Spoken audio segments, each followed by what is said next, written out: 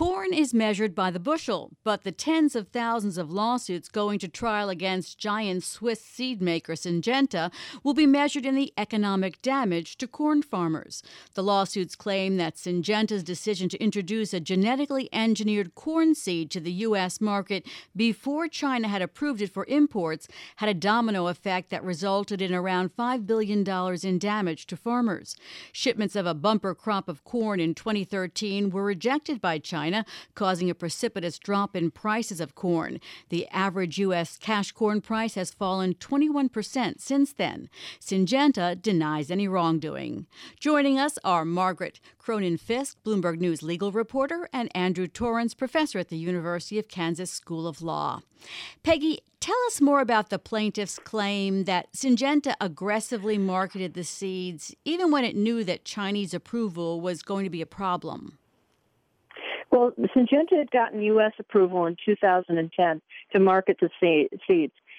And according to the farmers, they assured them that the company was going to get approval from the Chinese. Unfortunately, the Chinese did not give the approval and actually rejected the corn when they found that it had been contaminated by the genetically modified seed. Plaintiffs then say that as a result, that they not only lost, they had damages from lost profits, lost sales in 2013 for that first crop year, but for the succeeding 4 years. So each year the prices had gone down and stayed down.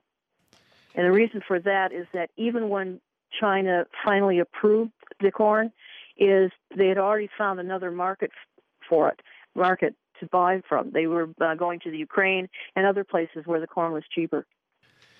Andrew, the plaintiff's claims here aren't only that the Syngenta corn producers were, those using the Syngenta corn had a problem with China. It's that everybody who was mixed together, right? So there are farmers who weren't even using this corn who are plaintiffs. Isn't that right? Yeah, that's correct. The courts in the various jurisdictions that are looking into this, including the Minnesota State Court, they've made an effort to sequester some of these cases. So some of the farmers who directly produced are being separated from some of the farmers who didn't produce, but because they put their corn into corn silos that also had Viptera corn in them and got mixed up together, they alleged that they were penalized by China alongside the ones who did make the Viptera corn. So, Peggy, last year, Minnesota Judge Thomas Sipkins ruled that the company, Syngenta, had a duty to control the timing, manner, and scope of taking Viptera to market. What is Syngenta's defense? Syngenta's defense is that they had the right to sell the corn because they were approved in the United States. There was no reason to wait for the Chinese approval because waiting for Chinese approval means that you would be waiting for extortion by the Chinese forever. The other thing is that there were no damages caused by this. Is the fact that the prices went down was not related to the rejection by the Chinese. The prices had been going down because there was a bumper crop.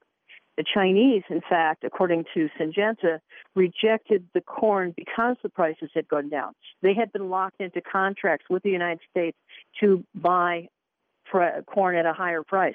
Once they rejected it, they could get out of those contracts and then go to the Ukraine and other places where the corn was cheaper. Andrew, in order for the plaintiffs you have a lot of lawsuits here and a lot of plaintiffs, and presumably you're going to have some different theories, but generally speaking, how are the plaintiffs going to prove their case here? What are they going to have to show? Well, I think it's going to be an uphill battle to show especially the punitive damages that the plaintiffs are after. What they're going to have to show is that Syngenta, knowing or ought to knowing that they should not have put these things on the market, did so anyway, and that as a result of putting it on the market in sort of a negligent fashion, that this negatively impacted the market for corn in the future because it got banned by China. In order to do that, they're not probably going to find very many smoking guns, none that I've seen so far. But they're going to take the perspective that in 2010 to 2017, in a global market for agricultural commodities, that any company that produces a genetically modified product like the Viptera corn or the Duracade corn really ought to know that there are markets outside the United States. So despite the fact that it was approved in the United States and completely legal to sell there, that Syngenta ought to have known and taken into account the foreign markets, which also affect the price.